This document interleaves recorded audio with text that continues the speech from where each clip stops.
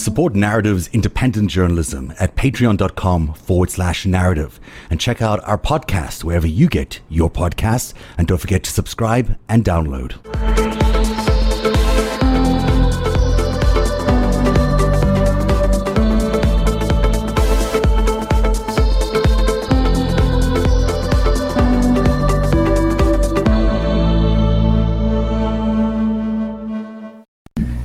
Hello, everybody. Welcome to Narrative Live. It's a Tuesday evening at 7 p.m. on the East Coast, 4 p.m. on the West Coast.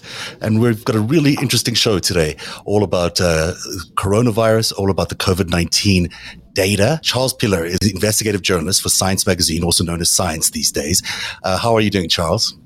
I'm doing great. Thanks for having me. It's great to have you on. LB's here, as always. Hi, LB. How you doing? Hi, you look fantastic. You look fantastic. I was just saying that before we got on the air. I don't know why. I am getting a little bit more sleep, ironically. That's helpful. So that could be it. Yeah. And Eric Garland, how are you tonight? I am perfectly average. Thank you.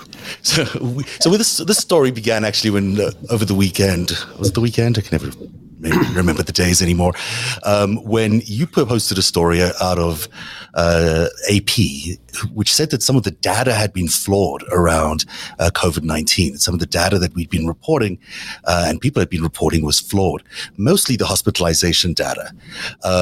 And I sort of looked at that and I was curious about that. I started looking a little bit more deeply into it, and it reminded me about something that I posted a while ago about Peter Thiel being involved in the efforts of the White House to control coronavirus. So I was intrigued by all of that information and dug around, and I found Charles's very thoughtful and smart investigative piece that he published in Science Magazine, all about why this data is so flawed. And so, Charles, why don't you basically as you can, walk us through some of the key elements of what you discovered, because we're not talking about all the data. There's different types of data. There's death data, the death tolls that we see and that everyone sort of holds on to. Where it must be at around 229,000 right now. But what we're talking about is the hospitalization data, the amount of people that are in hospitals in the country. Exactly right. So my investigation covered a couple of different things, but the gist of it is that I looked at the manipulation of the CDC by the Trump administration, and in particular, the role of Deborah Birx, President Trump's coordinator of his White House task force on coronavirus. And the element of her actions that I concentrated the most on, as you pointed out, is the hospital data. So why do we care about this? Why is this important? Well, as you mentioned, there's all different kinds of data that's being used to analyze the nature of the pandemic and how concerned we should be and where the hotspots are and all the related issues. So that's critically important and being gathered by a number of different sources, unfortunately not being gathered that well by the CDC, which is naturally the source that people would be prone to look for in a pandemic. But what the CDC had been doing is gathering detailed hospital data. And this is beds filled with COVID patients, ventilators used, and a wide range of other characteristics of how the pandemic is affecting hospitals. This is very, very important because it's the hospitals where the most extreme cases of the pandemic are leading to. And it's the exhaustion of hospitals, as we saw in New York earlier in the pandemic, and as we're now seeing in North Dakota and other places around the country that are running out of hospital resources. Having a big handle on that data is critically important to the federal response and to local responses to the pandemic. So that's the tipping point, really. When people start packing up in the ICU wards and the ICU beds are full, that's when it gets really deadly. At least that's what we found out in New York. Exactly right. It's the tipping point for how well the country is managing the most severe aspects of the pandemic. The federal government moved the collection and analysis of this data from the CDC, an organization with decades of experience doing just that, and moved it over on Deborah Birx's control to a organization called Teletracking, a private company, to collect the data and then feed it in to a Health and Human Services data system that was managed in large part by the company you mentioned, Palantir. So essentially a privatization of the hospital data collection function that historically had been done by CDC. Which is stunning. So, and this is all, Dr. Birx, who we all recognize, that there's a picture of her. She's well known for her scarves. She held this meeting on July 16th or something like that, I think you said. She wasn't present there, but it was decreed at that meeting that her decision was to drop the CDC as the main collection agency and to go with a more, this privatized teletracking company. Exactly right. She made a unilateral decision against the advice of the subject matter experts in the federal government to go ahead and switch over to the privatization plan for this hospital data. So if it had worked out well, and if there were really brilliant people analyzing the data and collecting it and had been able to build the systems to do so, she would have been heroic in that role.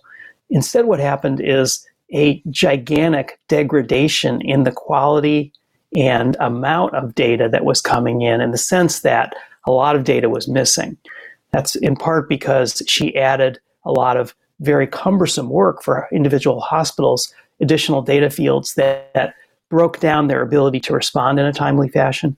And secondly, the private contractors operating this system didn't have the kinds of relationships with thousands of hospitals all over the country that CDC had built up over many years. So what you had was a reduced ability to collect the essential data and then use it to understand where the federal response should be directed in these most critical areas of hospitals, emergency rooms, ICUs, et cetera. So there's 5,500 hospitals, apparently, that are tracked on a regular basis. And each of them was told in the middle of a pandemic, you have a brand new system. You have a brand new reporting system. And it's all these categories, 5 pages, literally 5 pages. I just looked at them earlier on, of categories that you never had to fill in before. Some of them maybe, but not all of them. And suddenly you had all these people who had to take resources out of dealing with patients to track all this data and deliver it to the CDC's replacement, which is teletracking, and they in turn turned it over to the Department of Health and Human Services. That's a lot of additional work and a lot of change in the middle of a crisis. I mean, it sounds like a stunning amount of new weight and responsibilities, quite onerous. Yes, I think you've summarized it well. The only change I would say is that it's actually 6,500 hospitals, closer to 6,500. Oh, wow. And so one of the consequences of this is that immediately the people who run hospitals and understand the public health system immediately were outraged by this because they realized that it was almost certain to cause a lot of hiccups in the delivery of this critical information to the federal government system. And so you had more than 100 public health organizations, hospital associations, and others who immediately said, no, please do not do this. You had 21 attorneys general from 21 states and the District of Columbia who immediately said, please don't do this. Revert back to the time-honored CDC system where they have the subject area experts who know how to analyze the information and to gather it effectively. So there weren't very many people around the country who were standing up and saying, yes, we need this change. It was mostly the experts, the organizations, the public health officials around the country were alarmed and concerned.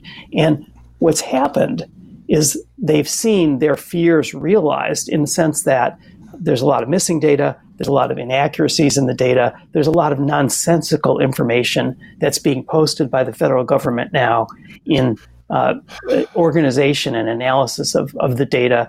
And this raises questions about how well the government's going to respond. And I think we're seeing in places like North Dakota and elsewhere where you have a surge in cases and you have a surge in hospitalizations and a desperate need for better information and better response from the government. It's harder to do this when you don't really know what's going on the ground in a centralized way.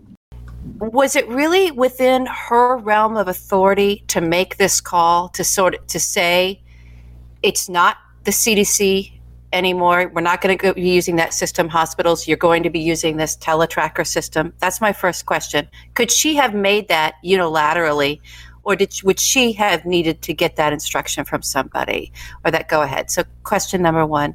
Let's ask this. Question number two Okay. is, Go ahead. what kind of money? What kind of money did Teletracker get for this contract? This sounds like a government contract to me. I do a lot of research on government contracts, and I would like to know the size of this contract, the monetary size of this contract, how much money this company was making, because they were not a health company. They were a real estate. The guy he was not a health guy. He was a real estate guy. So what's a real estate guy doing getting this big contract? I hate to laugh at it because it's so horrifying. I'm trying not to cry. I'm done crying on narrative. I'm trying not to cry on narrative anymore.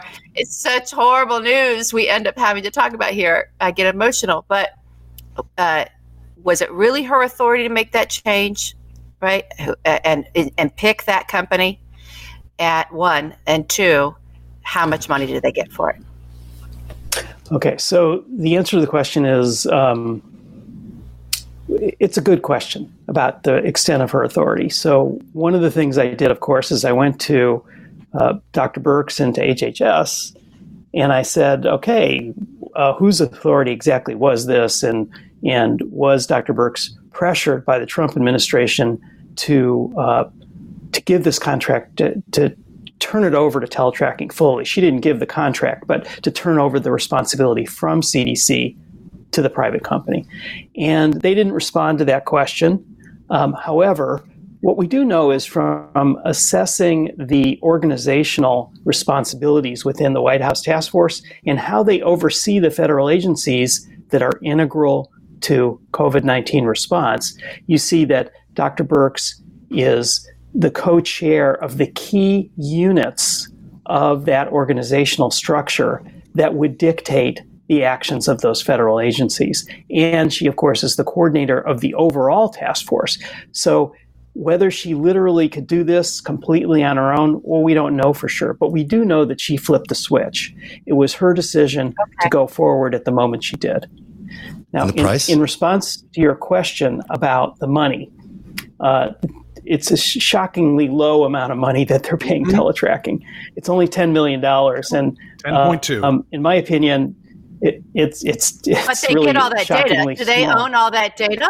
Do they own all that data now?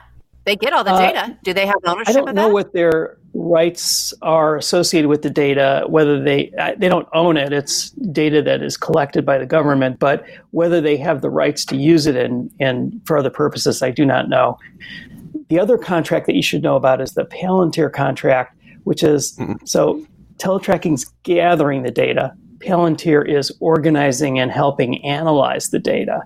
And their contract is $25 million. Both of these are exclusive contracts. So these are the two companies involved. Were other companies up for the bid? Was it no bid? Well, that was sort of an interesting question. It was a no bid contract for teletracking. But then the HHS came back and said, no, it was a contract that was bid by several bidders, but they wouldn't release any information about the bidding process or who the other bidders were. So we are sort of left in the dark about that. Also, answering your question about teletracking. Okay, Sorry, real quick on that one. Who was running HHS communication at that point in time when you made that request of them about the no bid? Well, it was just it was the same folks that are in charge of it now. It was only, about Are you 3 sure? weeks ago.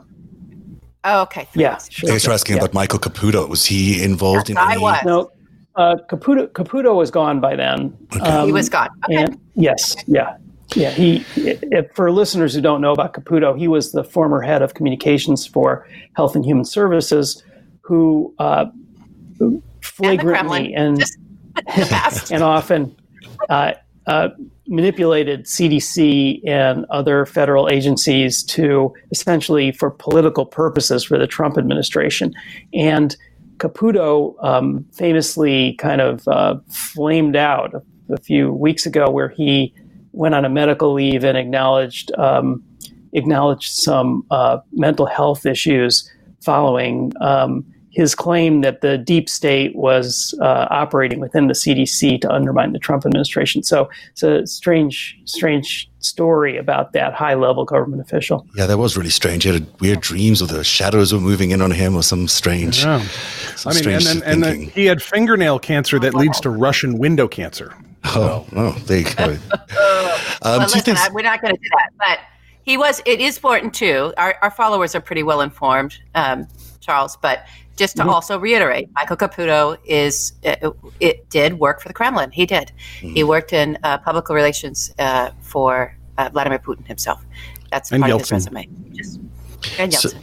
So it should be noted that the contract, that's really interesting, and I'll show you some more about Caputo in a second. There's also, the contract was just recently renewed. So there was all this chaos about getting all the data in. And then the Senate wasn't really consulted, and the contract was just renewed for another $10.2 million. So it's a 10.2, I think, over just a short period of time. What does that be? It's been a quarter, really. So they could be getting as much as $40 million a year if it's going to be renewed every quarter. Here's a look at that organizational chart that you had in your piece, which is really interesting because you can see that Birx is responsible for this unified coordination group. This is an organizational chart that has never been made public before we published it. Was leaked to me by someone inside this apparatus. So you see that the way in which this organization is organized for the entire COVID response is in these four categories. The physician advisory group has no real responsibilities other than, as it says, advice. The unified coordination group and the Operation Warp Speed, which are two critical components of the federal response, are both co-chaired by Dr. Birx. And where it says White House, that, essentially she's there. She's in the White House also as the coordinator of the overall effort. So you're seeing that her areas of responsibility are quite broad and her powers are quite large. The Unified Coordination Group is over CDC and FDA in regard to the COVID response. And it looks like Anthony Fauci is more of an advisor than a full-on member of that team. He has no real power. Several people who were in positions of high authority within CDC told me that essentially the physician advisory group is nothing more than window dressing. And I might add that that's their words, not mine. The other names that people obviously notice is Jared Kushner, who seems to be involved in every piece of this coronavirus mess, and Adam Boehler, who is a friend of Jared Kushner, who's also in charge of a U.S. development bank or corporation, as they call it. So those are interesting names to see here, especially because they tie in later on to Peter Thiel, and we'll get to that in a second. So I was struck by this from your article. It said, why are they not listening to us? A CDC official at the meeting recalls thinking. Several CDC staffers predicted the new data system would fail with ominous implications. Birx has been on a months-long rampage against our data, one texted to a colleague shortly afterwards. Oh my God. Good effort and luck getting the hospitals to clean up their data and update daily. So they knew this disaster was coming. People who were aware of how the system works knew this disaster was coming. They didn't just know, they were warning against it over and over again. Mm-hmm. And I think the proof of this concern, I hope very much that we do not see this concern borne out in deaths and worse hospital experiences, but the proof of it will be coming up in the late fall and early winter when we see a possible combination flu and COVID pandemic. And right now, we're starting to see cases rising in cold weather areas of the country, and we're starting to see this kind of experience in North Dakota and elsewhere, where because of a problem in the data pipeline, it's contributing to an inability to coordinate resources at the hospital level around the country. So if it worsens, and if hospitals are less equipped to do their job effectively because of these data lapses, if you want to call them that, then I think these fears by CDC people, very, very important, responsible CDC people, will be borne out. And I sincerely hope that they're wrong, but all the signs are pointing to the validity of these concerns. It will worsen. I mean, we're pretty much seeing that worsening happening daily. And we haven't even hit the biggest part of the season, and you can see the spike growing. So, I mean, it's almost certain that it's going to get worse before it gets better. So we are heading into a calamitous situation, it feels like, looking at your story and looking at the data, where we don't have any good way of tracking the things that saved, New York is the example we all look to, but we don't know how many ventilators are needed or being used, how many beds are available, how many masks are available, how much of the right masks are out, what other PPE is necessary. We just have no idea of whether the data that we're seeing is accurate, and what it means for patients ultimately is that you could be taken in a distressed state to a hospital and find out that ER is or that ICU is full to capacity. Yeah, it's sort of interesting. Yesterday, the HHS released for the first time a look at what individual hospitals are reporting. And, so this was sort of an interesting characteristic way in which HHS is releasing information. They show which hospitals are reporting information and which ones are not reporting it, but they don't say what's being reported. So, for example, the issues that are of great concern to people in local areas who are thinking, if I end up in the hospital, is my hospital ready for me? Mm-hmm. Is my hospital ready to handle a surge in COVID cases if that should unfortunately occur in my local area? And unfortunately, you can't tell from the data that's being released by HHS. You can tell whether the hospitals are reporting if they have adequate PPEs. You can tell if the hospitals are reporting if they have adequate beds or they don't. But you can't see what the actual reporting data is. And so people on the ground don't know whether their local hospitals are doing well or poorly, whether they need more help or whether they're in great shape and able to handle any surge that comes along in the community. So if you're in a high-risk group, it's something to really think about. The data you may be getting may be completely inaccurate. So, think about all the provisions you have to make to figure out what happens in the case of you becoming sick with COVID in these next few months as this horrible winter is coming upon us. Eric, you've had a little bit of time to research as well what's been going on in your neck of the woods, because this all sort of came to light out of where you are.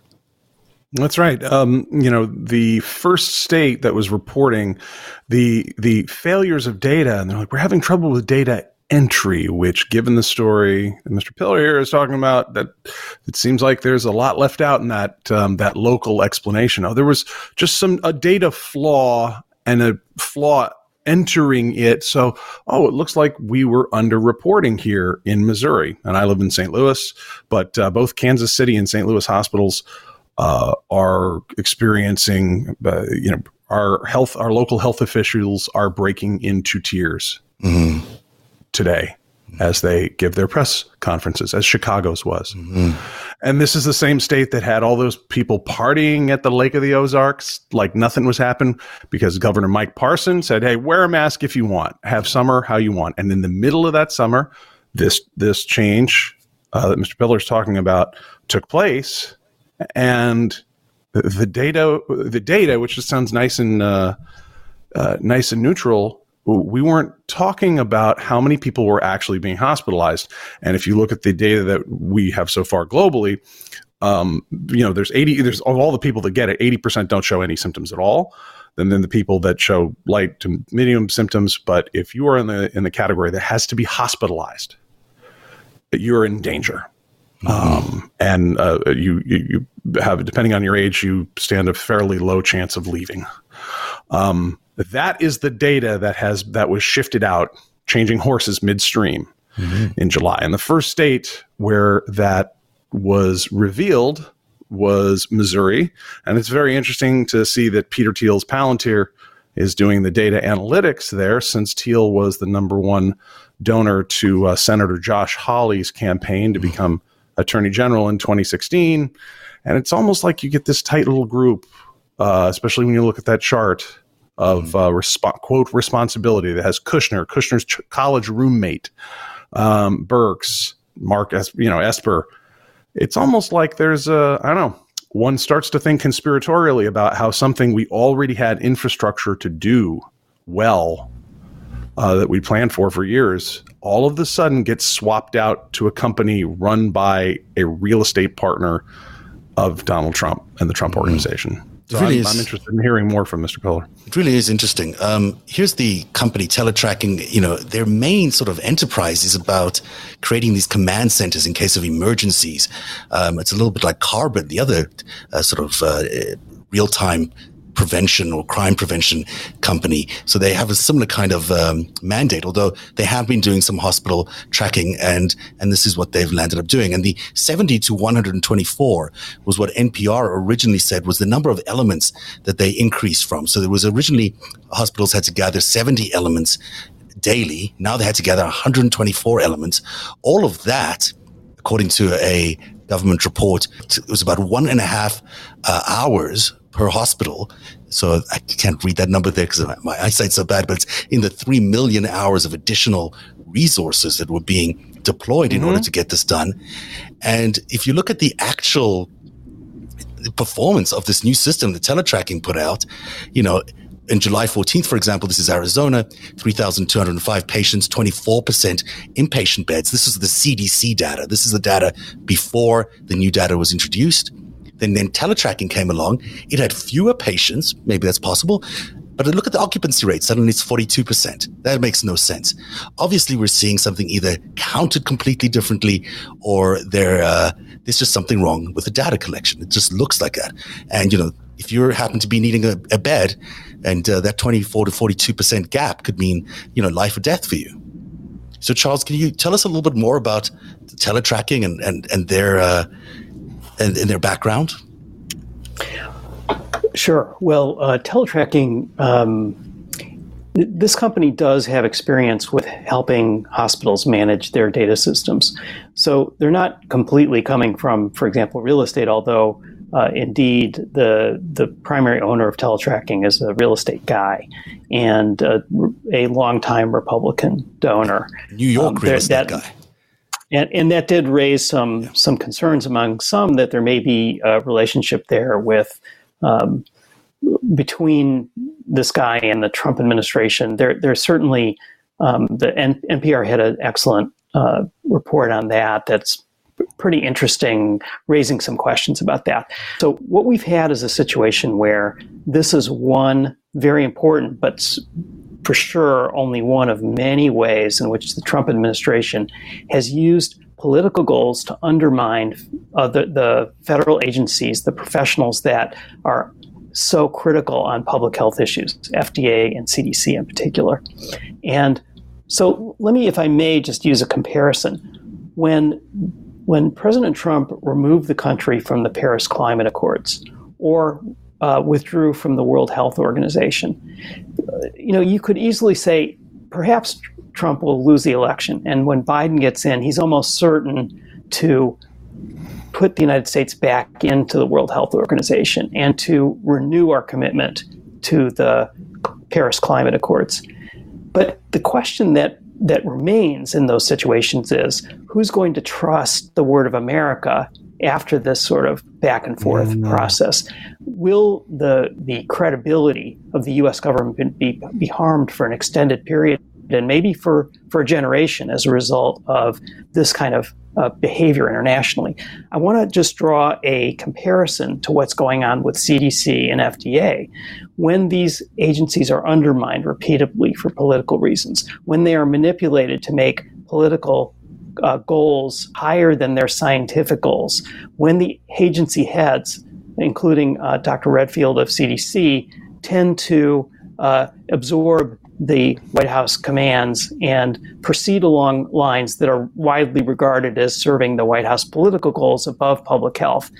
This dramatically reduces the faith the American people have in these agencies. And we've already seen it in polling data. So the question is, we're going to get through COVID eventually. There will be a recovery from this pandemic, but it's not going to be the last pandemic we face. We need those agencies to have public confidence. We need those agencies' words to carry weight with the American public so that people will take the effective vaccines when they come on the market. and that they will believe these agencies in the future when the next pandemic comes around. And what I fear, and what many public health experts fear, is that these sorts of intrusions of politics into the agency operations could affect the long-term confidence in their ability to do things. Which is so tragic because the CDC has such a pristine, amazing reputation around the world, and now they have to combat all of this. Eric and LB, any other questions before we move on? Because there's a whole bunch of other areas, but I know there must be questions you have. I'd like to talk about just one statistic that's in your article, Mr. Peller, about the difference between the data missing from the old CDC system that covered 37,000 hospitals and the new system that's been put in by this bootstrap organization with the usual suspects here. It looks like the NHSN, which was the CDC system, if I'm following correctly, showed 3 to 6% missing data for such items as COVID-19 inpatient bed occupancy and ventilator use, and that's the most serious time for people who are sick with COVID. And teletracking showed 36 to 57% missing data on that. Yeah, these were based on leaked documents from internal CDC reports that were widely shared within the federal government apparatus for COVID. So many people had access to this information within the government, but I was the first one who was able to obtain a copy outside. And yes, you're exactly right. Really, you're looking at during the time periods compared, and this goes up through the end of September, you're talking about an order of magnitude more missing data collected by the teletracking system than by the CDC's own system. So it's very concerning because missing data means unknowns. Unknowns mean we don't know where to steer federal resources to meet capacity and to assist local areas when they have the kind of surges we're talking about. And there's a 30%, 40% gap in what we're talking about here. So that's a large amount of resources that need to be deployed quickly if it's that wrong. Indeed, it's worrisome because getting ahead of the pandemic, getting ahead of the need is really what this is all about. What we're talking about is modeling where things are going so we can be there, so that the resources can be there, so that there can be a nimble medical response and to prevent the overwhelming of local resources. Mm-hmm. And the only way you're going to know that is by having accurate, fairly complete data and being able to extrapolate that to understand what local needs are and to respond effectively.